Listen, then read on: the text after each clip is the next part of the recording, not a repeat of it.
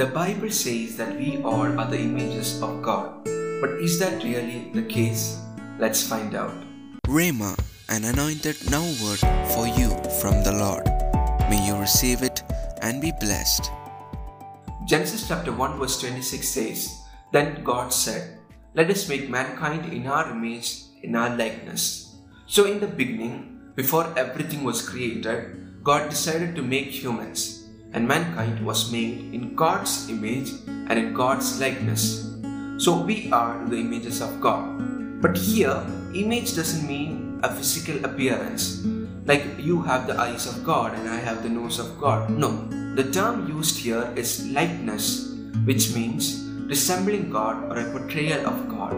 It means to have a spiritual personality like God or having a moral likeness of God. A mere camera or a painting couldn't exactly show the true image of God. So He made you and me. But how can I be an image of God? How can I portray God? I have done so many stupid things and I have sinned so much. This isn't a new thing. Let's go back to the beginning of creation. God made Adam and Eve as the images of God. But the devil, of course, didn't like it. So he went to the Garden of Eden and made them sin. When the images of God sinned, they ceased to be the images of God. If I take a white cloth and put a drop of blue ink on it, we can no longer say that it is a pure white cloth. It's tainted. Even the tiniest of drops can destroy it. Sin crept into humanity. We all ceased from being an image of God. God wanted to solve this issue. He wanted humans to be the images of God just like He intended them to be.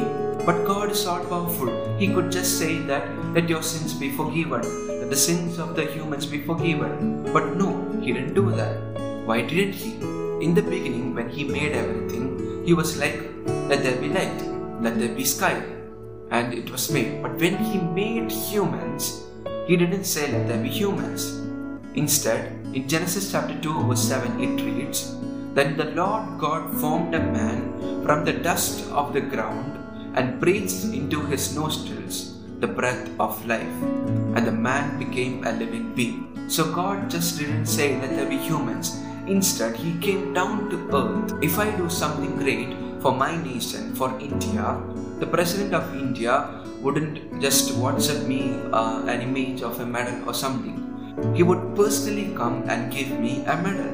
Just like that, because we are so precious to God, He can't just stay there and say, let your sins be forgiven. So God was like, son, I'm going to come down to earth as a human and I'm going to die for your sins. Philippians chapter 2 verse 5 to 7 says, Have this mind among yourselves, which is yours in Christ Jesus, who though He was in the form of God, did not count equality with God a thing to be grasped, but emptied Himself by taking the form of a servant, being born in the likeness of men. So God came down to earth, born in the likeness of men, and died for us.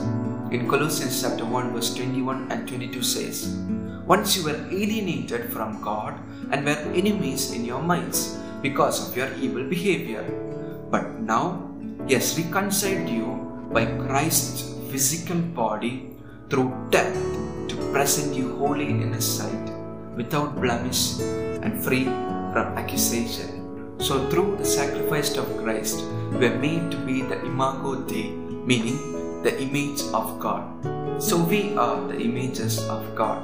And whenever we sin, we go away from being the image of God. But when we look at Christ, when we believe that Jesus Christ died for my sins, we are made clean. Jesus Christ was also an image of God.